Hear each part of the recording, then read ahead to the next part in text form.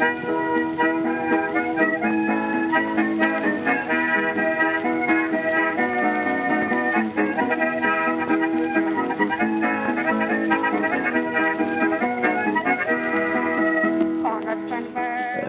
everyone, and welcome to Shot Reverse Shot. I'm Matt Risby. Hello, and joining me, as always, via the miracle of satellite technology, is Ed Davis. How the devil are you, sir?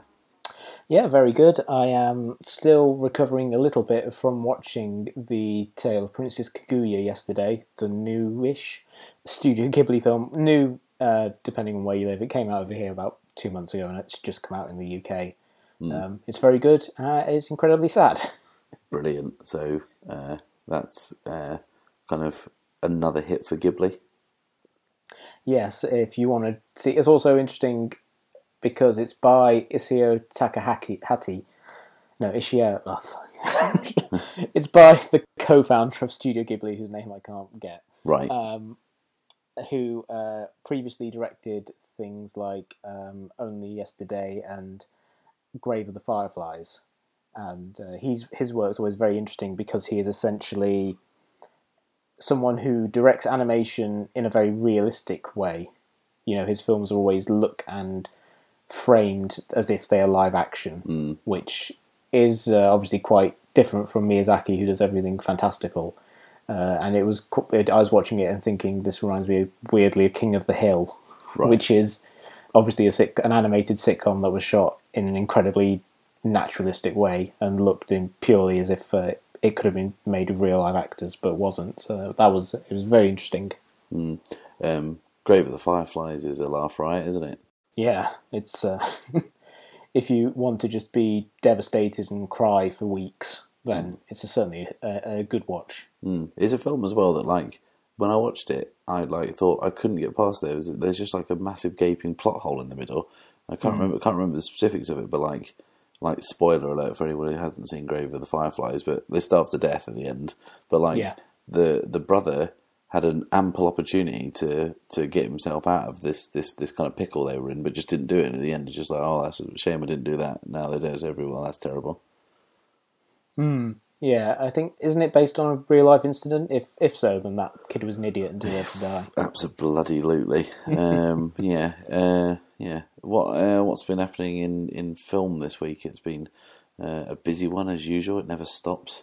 But you know, we've got the kind of the 411. We know what's going down. What's caught my eye this week is James Bond appears to have stolen Sterling Archer's turtleneck.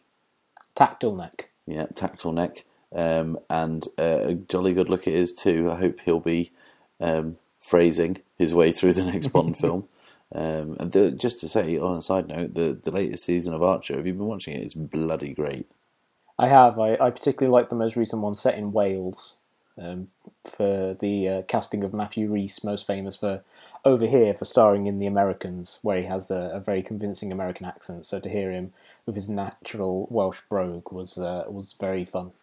I haven't got that far yet. I don't think I've seen the last 2 episodes, but yeah, the one where they go to Wales is really funny, and it also stars a British comedic actor whose name escapes me, who's one of those guys who just shows up in everything, just doing one of the voices. I think, if you wanted to choose someone to just voice a random English person on this show, he's the perfect choice. Yeah.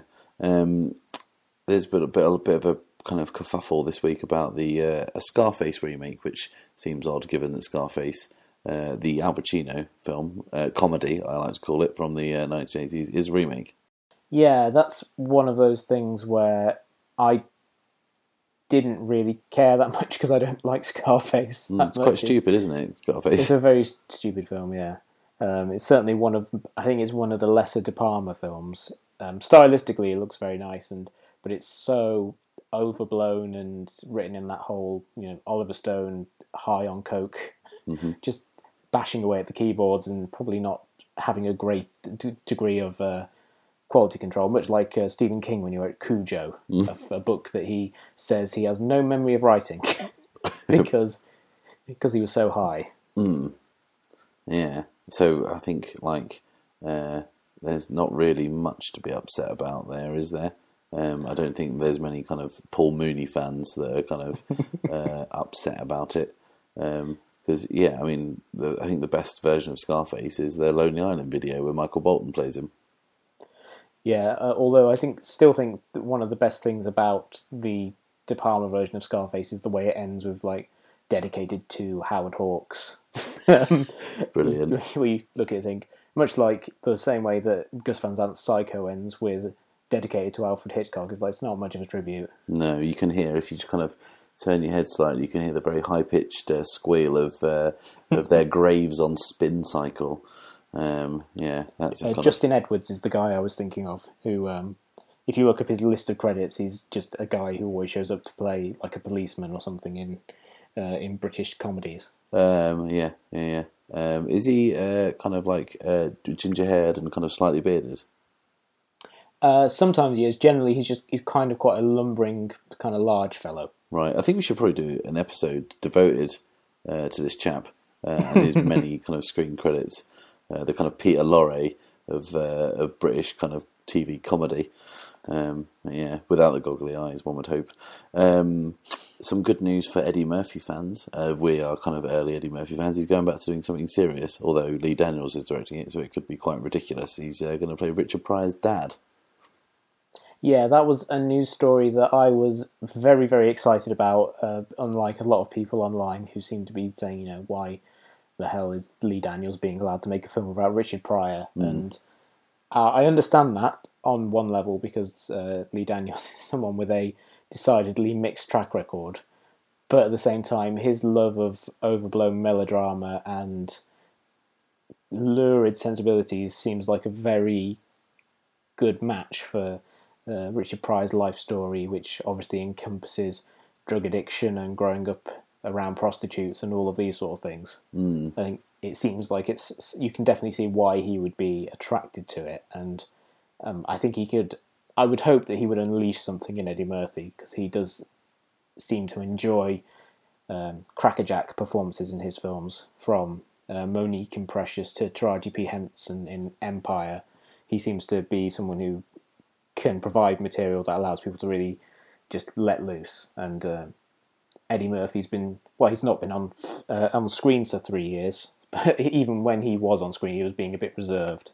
I hope there's a scene in it where Nicole Kidman pisses on his face. Just because I just want to see that.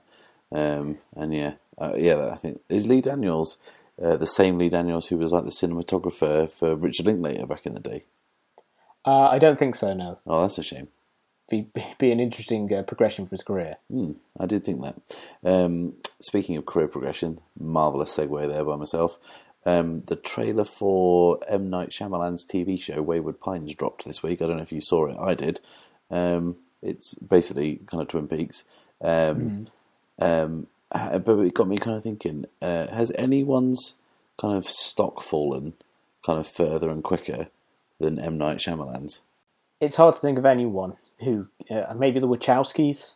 I mean, obviously, but the key difference there is the Wachowskis do still have, their defenders. They do have people like me who'll go to the mat for Cloud Atlas or for Speed Racer and things like that as works of crazy pop art, whereas it's very, very hard to find people who will earnestly defend The Last Airbender or After Earth. Because at a certain point, pretty much everyone abandoned M. Night Shyamalan, and also his stock has plummeted to such a level that his name wasn't touted in the advertising for After Earth. It was just advertised as a Will Smith vehicle, and they tried to keep his name out of it as much as possible.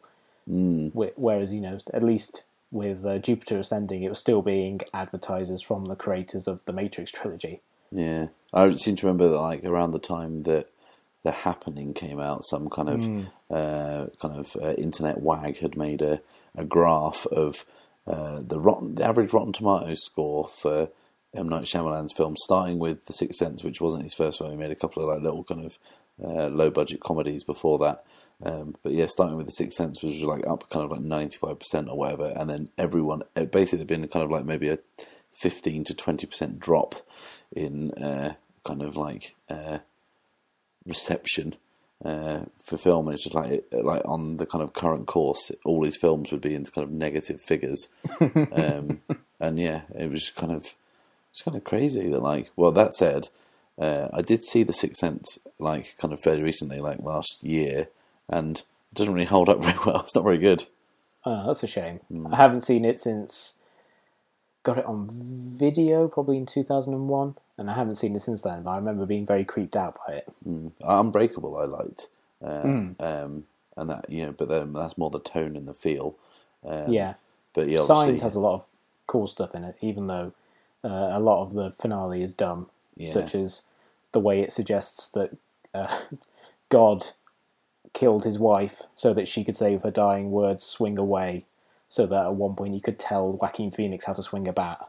Yeah, to kill an alien who are allergic to water and are killed by water, but choose to invade a planet that is 85% water. And has water in the atmosphere, so really they should have gotten straight off the ship and then just immediately burst into flames. Should have gone to Mars. Yeah, that was a fucking stupid idea. I think the Shyamalan kind of tale, the cautionary tale, is that if you're going to be a one-trick pony, make sure your trick's good, because his really wasn't. Kind of lastly, Kevin Smith's making Mallrats 2, and I couldn't give a fuck. So I mean, obviously he's doing that to please his friends, I guess. Yeah, he said there was the AV Club, as is often the case. I believe it was an article written by Sean O'Neill, who's their news editor, who is quite acid-tongued and witty. He wrote it as saying that Smith's announcement said that he was doing it pretty much just to please himself, and so Sean O'Neill wrote, a rare moment of self-indulgence from Kevin Smith. Yeah, absolutely. Who now has like 17 podcasts, so he's not one who lacks for opportunities to indulge himself. Yeah, absolutely. He's kind of cinema's kind of greatest onanist, I would probably say. I was saying on Facebook that I kind of missed the 6-month period where he got so pissy and petulant over the response to Cop Out that he said he was going to retire. Because at the time I was like, well, that's just stupidity, and saying that people don't like this film, and then saying, oh, they should give me a chance because it was just made for money. It's like, that's not really an excuse there. You're just basically saying, well, you've got to be nice to me. I wasn't really trying. Yeah. Which is not the best defense. That was around the time that he started that podcast, which was him and just general kind of Joe Publix reviewing films, because he was so tired of these professional film critics and their views on films. He wanted to get like what the real people of America thought of films. Yeah, it spawned a very inglorious period for him. But I'd much rather he was doing that than just making sequels that no one was asking for. Yeah. Anyway, all this kind of like waffle aside, what are we talking about this week, Ed? We're talking about films based on the work of Bill Shakespeare. Oh, good old Bill Shakespeare. William Shakespeare walks into a bar, Ed, and the barman says, "Wow, you're William Shakespeare. I thought you were dead." That's not where you thought that joke was going, is it? But that's one of my favourites. Yeah, there's quite a lot of William Shakespeare kind of based films. I looked it up. There are more than 400. Does that surprise you? It does not. It does surprise me that he's apparently more prolific than Joe Swanberg.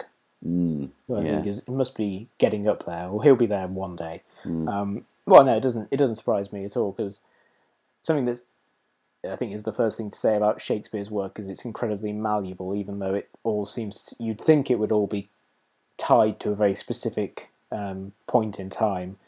It's work that can be kind of reshaped and grafted onto pretty much any genre you want, and reimagined for different generations. So it's unsurprising that so many people have for so long, much as people have tried to do imaginative restagings of it in the theatre, and are still finding new ways to mess with the formula. It's unsurprising that so many people have done the same in cinema.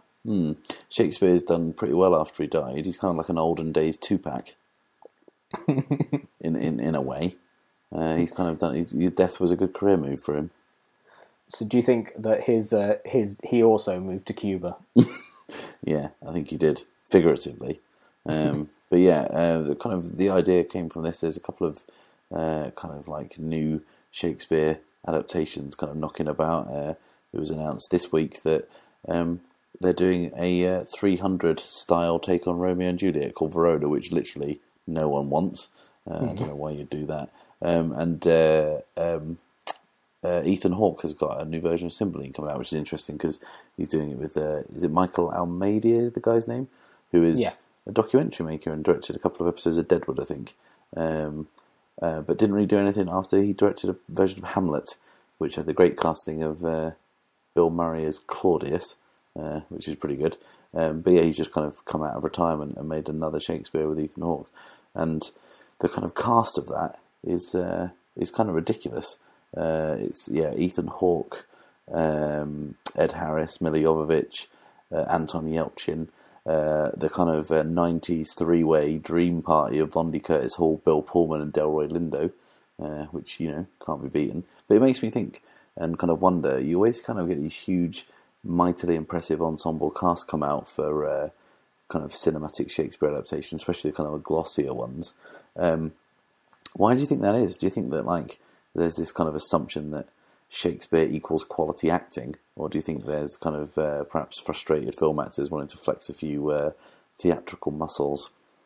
It certainly seems that way. You can look at that as an explanation, for example, for Keanu Reeves deciding to appear in Kenneth Branagh's Much Ado About Nothing, a role for which he is ill-suited.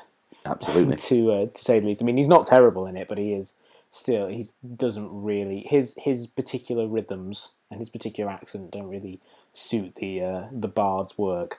But there is definitely still a sense that Shakespeare, because it's classical and hundreds of years old and British, is something that serious actors do. And people who either are film actors who maybe start on the stage or do theatre on the side, looking for the opportunity to really sink their teeth into something. But also, I think there is probably something driving most actors where they want to maybe be in the definitive screen version of a particular play, of which I'd say there are probably very, very few, because the plays are constantly being reimagined for different eras and different audiences. But I think there is, because it's something that everyone has done at one point or another, and so many people have done different plays and different takes on plays, that there's always a desire to either offer a new take on it or to offer some sort of definitive version. It's interesting you kind of mentioned Keanu Reeves and Much Ado there, that, like, his Don John is not good, but Denzel Washington's Don Pedro, spot on. And Michael Keaton's Dogberry is a lot of fun as well. Yeah, that seems to be a role he was kind of born to play. But on the kind of flip side, if you look at Kenneth Branagh's Hamlet, the kind of very lavish production, some of the casting in there seems mightily geared towards the not stunt casting, I guess, but just kind of like, oh, hang on, is that Jack Lemmon? Fucking hell, it is Jack Lemmon. And like literally, like Billy Crystal's in it as one of the Gravediggers, and it's like literally every other person is like a super famous person, and then Ken Dodd's in it. Who? Do you remember who Ken Dodd plays? No. He plays Yorick in a flashback. Okay. Which, like, I don't want to kind of besmirch Kenneth Branagh's directorial choices, but I don't think you need a flashback for Yorick, because it's cinema, it's theatres, and the kind of the world of narrative fiction's greatest flashback, that your lead character is holding a man's skull in his hand. We don't really need a pictorial kind of a scene kind of describing who he is or what he did. Yeah, it's like this iconic moment that stood for 500 years. I think I can do a rewrite on it. I'll just have a flashback to Ken Dodd with a feather duster. So it's kind of what it is. And yeah, a bit much. But the Hamlet, the Kenneth Branagh's Hamlet, that kind of, what do you think, that or the Laurence Olivier version is kind of probably tied for kind of most iconic and kind of definitive version of that play on screen? For my money, it'd probably go for the Olivier, just because I really, really love what he does in terms of trying to break it out from it just being a stage play, because there he brings in a lot of sort of German expressionist stuff, the castle there is more the castle of Hamlet's mind than anything else. Mm-hmm. You know, it's lots of very deep, dark shadows and lots of geometry that doesn't really make any sense in terms of, you know, no one would design a castle to look this way for practical purposes, but for the purposes of looking very, very cool on screen, it's an amazing. There's some amazing choices made there, and I like the idea of taking it and making it sort of almost Kafkaesque in its realization of making the inner turmoil of Hamlet's mind realized through the set design. I think that you kind of brought up something there that all adaptations of Shakespeare are going to struggle against, where you have this kind of constant fight when you're adapting a novel, for example, of having every single fucker in the audience who's read it thinking this isn't as good because I've read the book and I've imagined it differently. Mm-hmm. But when you're adapting Shakespeare, what you're fighting against from the off is inherent staginess. Does Shakespeare lend itself kind of better to being adapted to film because there's a lot more kind of dynamism in the sense that you know it's a whole new world of language, or does that kind of work against it and kind of make it even more stagey than just adapting, I don't know, something like Barefoot in the Park or something? I think it depends on the directors. I think in the case of, if you have someone like Kenneth Branagh, who obviously comes from theatre but has clearly got quite a strong cinematic eye. You know, if you look at something like his version of Henry V, where he shoots it pretty much like a Vietnam War movie. That seems to be his approach to it, is to make it very gritty and dark and more visceral. There, he brings a cinematic flourish to it. Or a version of the film of Macbeth I watched earlier today, the Roman Polanski version. You have someone whose background is entirely in film. Polanski never directed theatre, and he shoots the film in such a way as to where from the very off you think, okay, this is a film. This isn't just a restaging of a play. It opens on mud flats and you can see for miles around and it's just completely flat, and it calls to mind that thing that Hitchcock said about Jaws, where he said it was the first film where you couldn't see the proscenium, and where it just seemed like a real thing happening in front of you.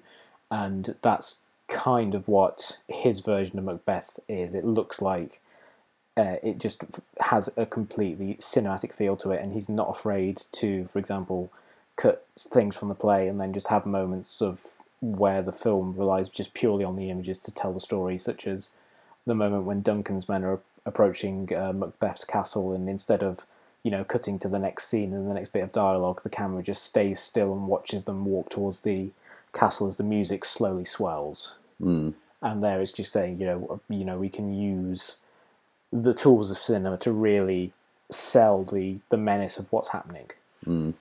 It's kind of interesting. We kind of talk about Macbeth. We mentioned it in our preview episode for the year, but there is an upcoming version which is kind of intriguing, given that it stars Michael Fassbender as Macbeth and Marion Cotillard as Lady Macbeth, which are those two kind of amazing bits of casting. But it's also kind of notable because it's directed by the guy who did Snowtown, which is not who you'd expect to find at the helm of a new version of Macbeth.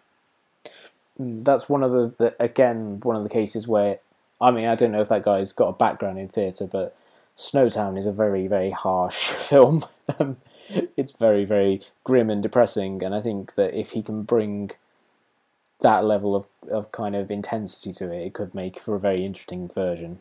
I think that is something that's missing from, say, a lot of the Franco Zeffirelli versions of the Shakespeare plays, or most of the Olivier versions, is the staginess of it is a distancing effect, and it becomes hard to really get invested in the drama of it.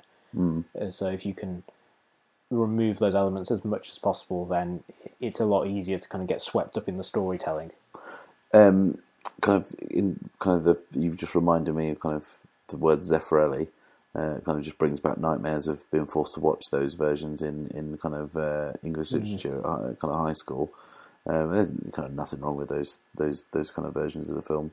but they kind of have a certain feel to them. Do you think that like more modern versions of Shakespeare stories, the kind of like the opposite of that Zeffirelli approach, kind of takes that kind of prestige element out of it, in the sense that all the adaptations before that were seen as these kind of massively worthy kind of attempts to bring kind of a work of high art to the screen, but then kind of 80s, 90s onwards, you get things like 10 Things I Hate About You, which doesn't really give a shit kind of what you think about Shakespeare and how it's supposed to be, but is actually a very good adaptation of a Shakespeare play.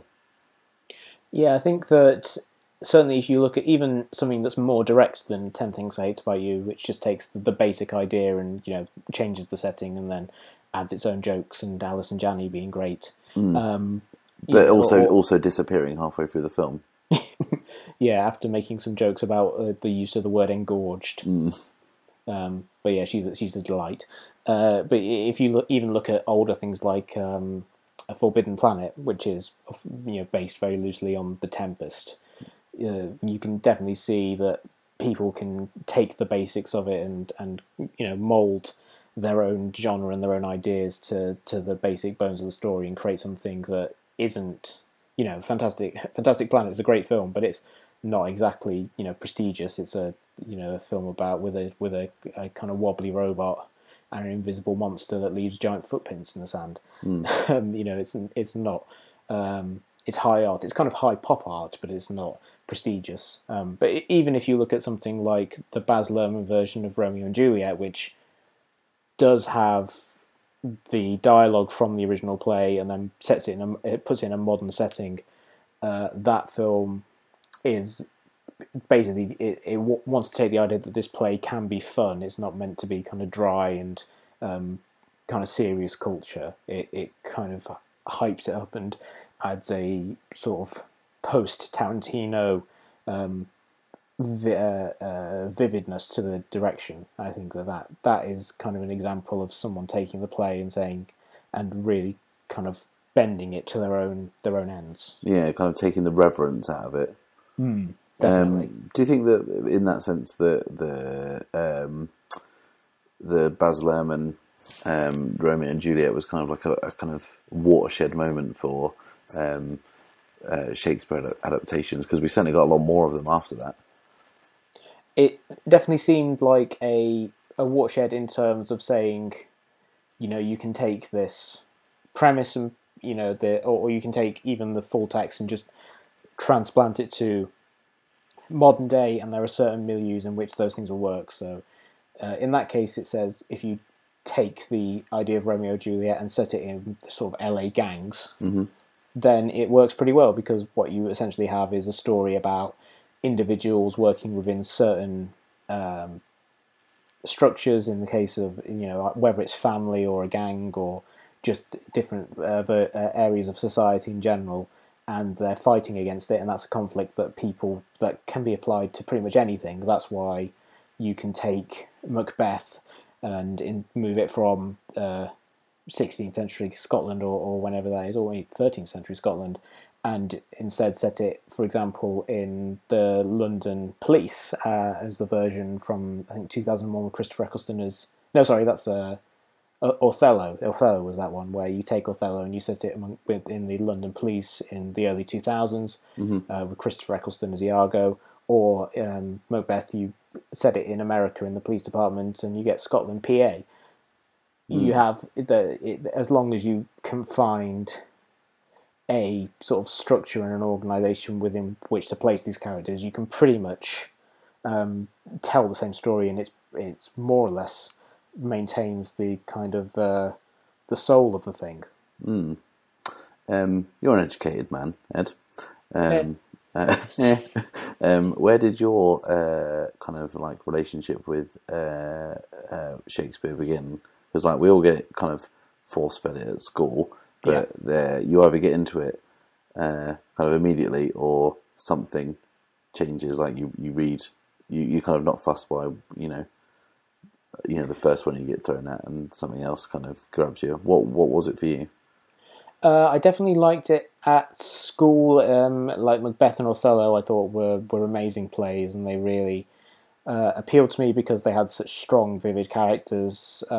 Macbeth and Lady Macbeth are two of the kind of the best characters in all of theatre. Hamlet is also another good one, although I didn't come to Hamlet until later when I watched the Olivier version, in which case things kind of fell into place. So, oh, I see. I kind of understand how this character is meant to be played now. But I think I started to like Shakespeare through a lot of the weirdest of places. The Disney cartoon Gargoyles, in which Macbeth is an antagonist. Gargoyles was essentially about gargoyles that live on a castle in Scotland in, I would say, the 1100s, and they get cursed to remain stone until a bunch of things have to happen. I won't go into the details, and they end up in New York in the 20th century. And it's a really... And what was interesting is, on the one hand, you have this high fantasy thing, but the show was littered with lots of high culture references, and as it went along, they added in more and more Shakespeare things. So Macbeth was introduced in the fourth episode as the antagonist, and then later on they introduced more elements to the play. Oberon and all the characters of A Midsummer Night's Dream are introduced in the later season, and they're a big part of it. And kind of through seeing all these characters crop up, it kind of made me more interested in Shakespeare and want to go out and investigate it more. Yeah, that's kind of weird that you should say that. That's kind of a very unusual route into Shakespeare. Yeah. But I think that was kind of the intention of the people who made that show, is they wanted to take something that was, had this kind of high fantasy action, cyborgs and things, and then they would use it to create kind of a melange of all world history and culture. So there's stuff in there that's all about the ancient Egyptian gods and various mythological beasts kind of introduced in the show as it went along. But the Shakespeare thing was the thing that really stuck out to me, because it was the first thing to make the Shakespeare characters seem kind of accessible. Interesting. I was kind of introduced to Shakespeare at school through Midsummer Night's Dream, which is a kind of a pretty good kind of start of Shakespeare, and I just didn't go for it at all. I wasn't kind of jazzed by it or anything, and nothing kind of grabbed me about it at all. But then the next year in GCSE English, we read Julius Caesar, and that remains my favourite Shakespeare play. I think one of Shakespeare's stabbiest plays, but also one you don't see adapted very often. But I think probably because it kind of sticks quite rigidly to a historical kind of setting and real people that existed. And it's kind of a bit more difficult to kind of mould, like you say, in a kind of malleable way. But yeah, I kind of really wish I'd have ever seen. I always hear about it, the Orson Welles Voodoo Macbeth, which is the one where he kind of said it in Port-au-Prince, and with a cast of entirely black actors, which back then would have been kind of something you're not expected to have seen outside kind of specialist kind of black rep theatres. It's a really good one, but and it's always pretty well served by the Mankiewicz adaptation, because obviously if you're going to cast anyone as Mark Antony, why not Marlon Brando? Yeah, that is actually a really, really good version, even though, again, like the Keanu Reeves version, his voice, even though he does that thing that all American actors do when they try and play Shakespeare, where they make it sound a little like a mixture of both, and get a really high kind of make it sound really grand. He has that intensity, which really serves him well. It's interesting, kind of going off your point about kind of Americans doing Shakespeare. I know you've seen it because I screened it. We watched Looking for Richard together, which is a film that I'd recommend everyone watch. It's Al Pacino makes a documentary about making a kind of a performance of Richard III, with a kind of a very good all-star cast of people like Alec Baldwin and Kevin Spacey and people like Winona Ryder and people like that.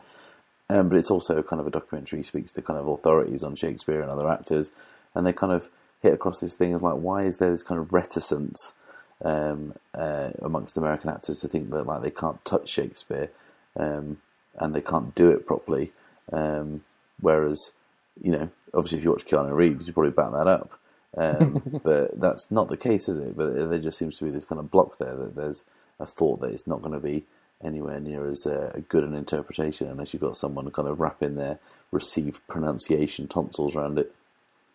Yeah, I mean, I've certainly seen great live Shakespeare in the States. I saw the Merry Wives of Windsor performed in Washington, D.C. a few years ago. And that was great. That was an all-American cast, but, again, they were kind of doing the trying to do an English accent thing for it, and they were great, and it was really, really fun. It was one of the rare examples I've seen of where you watch a Shakespeare comedy and it really comes across. Because I kind of feel like the tragedies are... They have some jokes which kind of fly by, but you're watching it for the drama, and the comedies, they're all meant to be funny, and a lot of the references and the wordplay is lost on modern audiences. And I think that's probably why they suffer a lot more. But yeah, I think there is definitely an elitism about it, about the fact that Americans can't do Shakespeare, and that I think probably will never really go away. Unless people just stop caring about Shakespeare. It's just like, who cares? Just do it. yeah. And you never hear people saying, well, British actors shouldn't do Arthur Miller. You know what I mean? It's kind of ridiculous. I suppose Arthur Miller is not quite as ingrained in the kind of cultural fabric as Shakespeare is. Yeah, and I guess Shakespeare is kind of a titan of drama, and particularly of British drama. And I think that because he's someone that is held so dear by certainly the cultural elite in England, that there's probably just a sense that no one's to touch it, and there's probably quite a bit of a rabid response to it when Americans try it on. Yeah.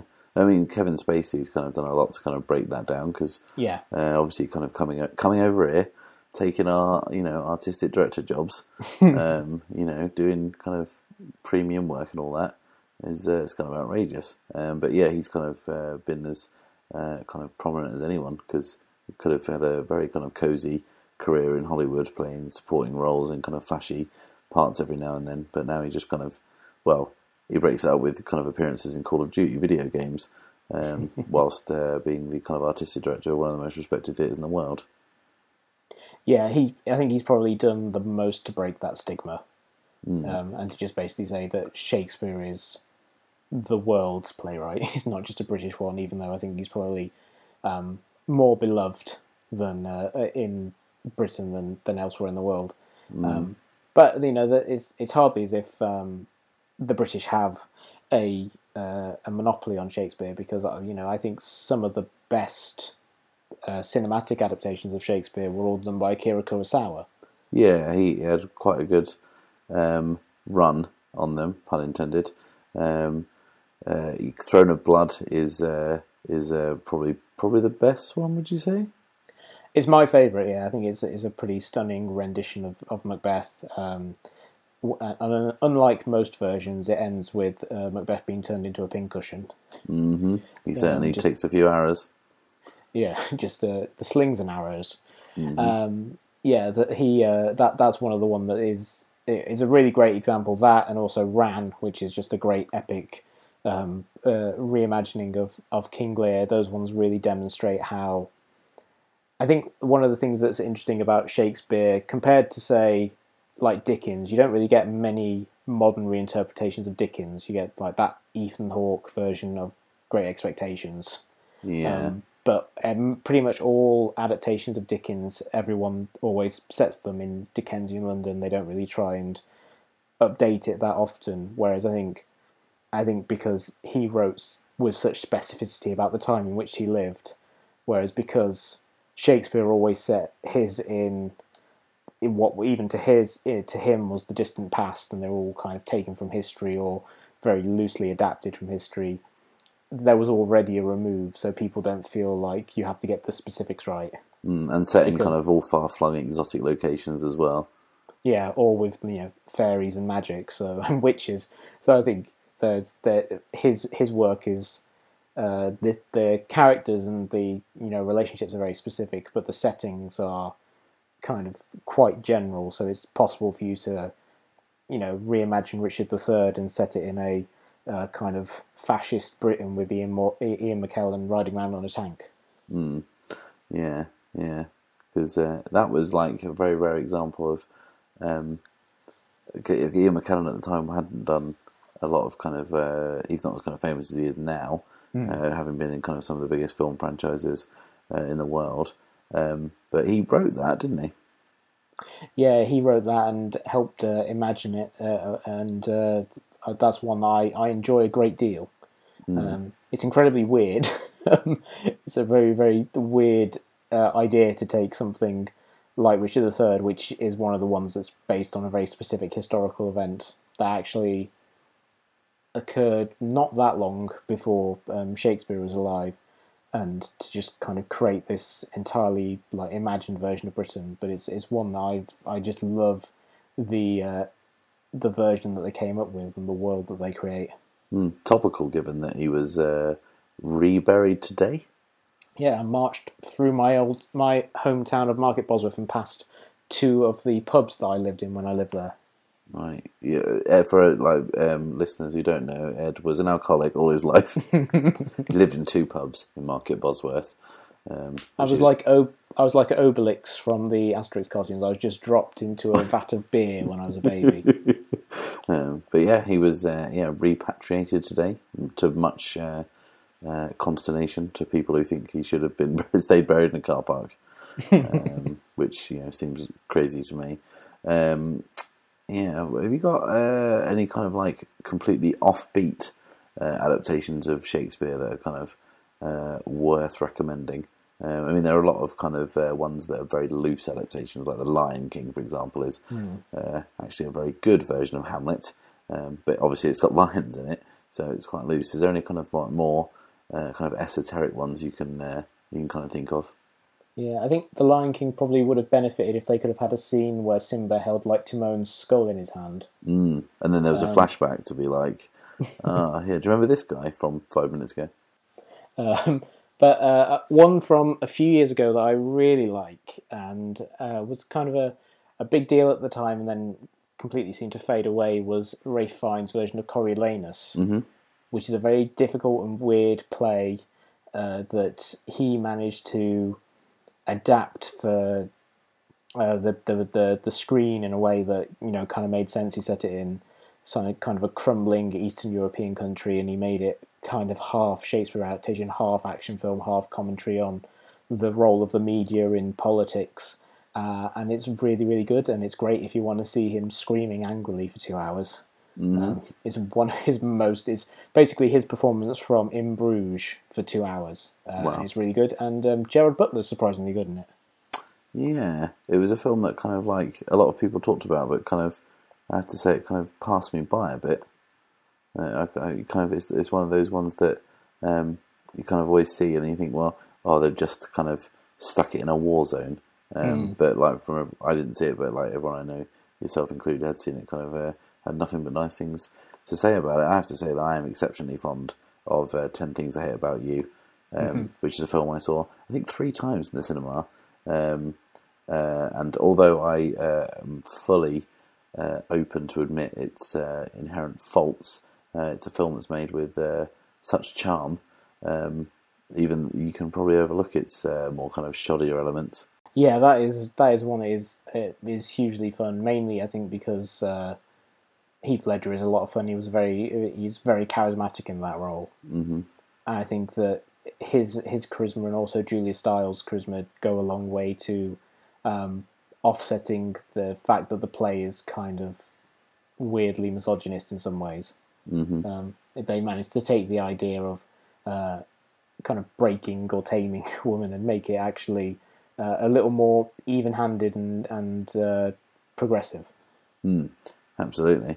But yeah, it's kind of patchy as anything, that film, in the sense that there's like I mentioned earlier, Alison Janney's kind of very showy character just disappears without any kind of mention, and then other characters. There's a character who's obsessed with Shakespeare, just appears halfway through the film, kind of just for no reason other than to give a bit of love interest to David Krumholtz.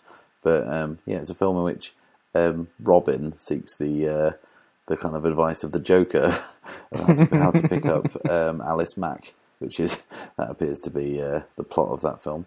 But yeah, also a kind of film in which I thought this Daryl Chill Mitchell actor, he's going to go on to great things. But no, he didn't. He just played the same role in every film he was in. Although I did watch Galaxy Quest the other day. That was I've seen it before, but he's in that, and it just gives me an excuse to mention Galaxy Quest. I think it's brilliant. Yeah, that one is hugely fun. But not an adaptation of Shakespeare. Yeah, not even loosely. No, but it does include the Alan Rickman character, who is a kind of like stereotypical kind of classically trained thespian who is frustrated by a role in a kind of crappy genre TV show. So, there you go. I squeezed it in. I crowbarred a Galaxy Quest reference into that. Yeah, I think that he's a great archetype of the English need to be a working actor. Which is that you can go from the highs of performing the kind of great works of drama on stage to being in, kind of various crappy, low-budget sci-fi schlock, just because you need the work. I kind of always think of Uncle Monty from Withnail and I, and he's just like, I will never play the Dane. And yeah, I kind of long for the day that I could say that without a note of irony, like Uncle Monty. Do you think, I was thinking about this earlier, do you think it's kind of a shame that there were very few screen actors who kind of do Shakespeare throughout their career anymore? Because obviously Olivier did it and Branagh did it, and there are various people who still do it on stage, but I've always think, one of the great things about Shakespeare's work is he wrote parts that basically actors could do throughout their lives. When you're young, you can be Romeo. When you're like kind of older and going to middle age, you can get age into doing Macbeth and Hamlet and things like that, and Othello if you want to be really offensive.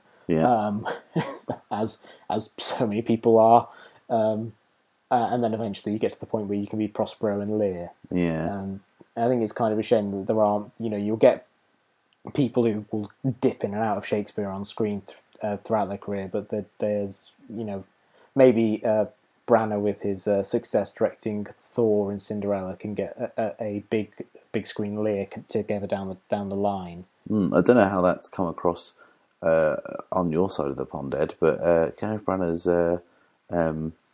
Cinderella has been a kind of hot topic this week on the news. It was on the kind of the radio news about how it's undone all the good work for female role models that was done by Frozen, and is now kind of like sending Disney back to some kind of Stone Age in terms of kind of a feminist progression. Yeah, there's definitely been talk of that over here. It's not been kind of widely discussed, but certainly on, like The Dissolve did a big piece on it, pretty much saying the same thing, where they basically say that, as opposed to, you and I didn't like Maleficent all that much, but that was a pretty radical reimagining of the Sleeping Beauty mythos that kind of had a kind of feminist slant, placing the onus pretty much entirely on the female characters. And the idea of doing what is essentially just a pretty straightforward remake of Cinderella with no tweaks definitely does feel like a step back in a way. Because it's probably the most passive of all the princesses. yeah, she literally does. Yeah, including the two that are asleep for most of it. Yeah, absolutely, which is not a great thing. Anyway, back to that thing we were talking about, Shakespeare. Kind of on a kind of a similar point. I'm not going to answer your question because I can't. But like, I know that Ian McKellen was very upset. Not very upset, but he was kind of like slightly rueful of the fact that he didn't get to be in the film adaptation of The Merchant of Venice, because The Merchant of Venice, for those kind of contains Shakespeare's only openly gay character, and he wanted to play him, but that part went to Jeremy Irons. So I think in terms of kind of Shakespeare's plays and his oeuvre offering some kind of kind of tick lists to play all those kind of parts. I think that's probably the only example I can think of. I know that Kenneth Branagh's given it a go, but he kind of is more behind the camera these days. Yeah, and he certainly seems to have accepted at some point that he needs to make Marvel films, or he needs to Jack Ryan films. He seems to have moved beyond the point where he makes Shakespeare stuff to being like a commercially viable, successful director, and does all the Shakespeare stuff on stage. Which I don't know if that's him kind of acknowledging that whatever heat he had coming off of his version of Henry V has completely dissipated and allowed him to, make Hamlet and shoot it in 70mm when no one had shot a film in 70mm in quite a long time. I think that's kind of a shame that there doesn't seem to be a system in place that would allow him to do it. But at the same time, maybe he would have just made at a certain point he probably would have just been completely worn down by trying to think of new cinematic ways to realise those stories. Yeah. And I just thought of another really interesting Shakespeare adaptation, My Own Private Idaho. Yeah, it's Henry V and another one, is it? Fourth. 4. Yeah. Which is a great one. Is that one. the Half-Blood Prince? Yeah. That one's again features Keanu Reeves, but in one in which he doesn't have to try and pretend to speak in iambic pentameter, so that helps. But yeah, that's a great way of taking the basic premise of a story and then saying, well, maybe he's not a prince, maybe he's just kind of a gay hustler. Right. Okay. And reimagining it in a way that's very distinct and unique to Gus Van Sant, rather than trying to recreate people's imagined idea of what a Shakespeare play should look like. Yeah. Going back to that point you were making about kind of playing certain Shakespeare roles at certain points in your life, it always bothered me that they always cast Hamlet so old. Like, obviously Kenneth Branagh in his version was in his 40s. Olivier probably much the same, but that's their teenage son. It's never played really kind of age appropriate. I know that things like Romeo and Juliet can't really be played as age appropriate because she's like totally kind of 13-year-old kind of slightly reprehensible in this day and age. But yeah, Hamlet's never played young. Yeah, I think that's probably just because it's seen as such a big role that actors just no one really trusts them to take on the role if they're young.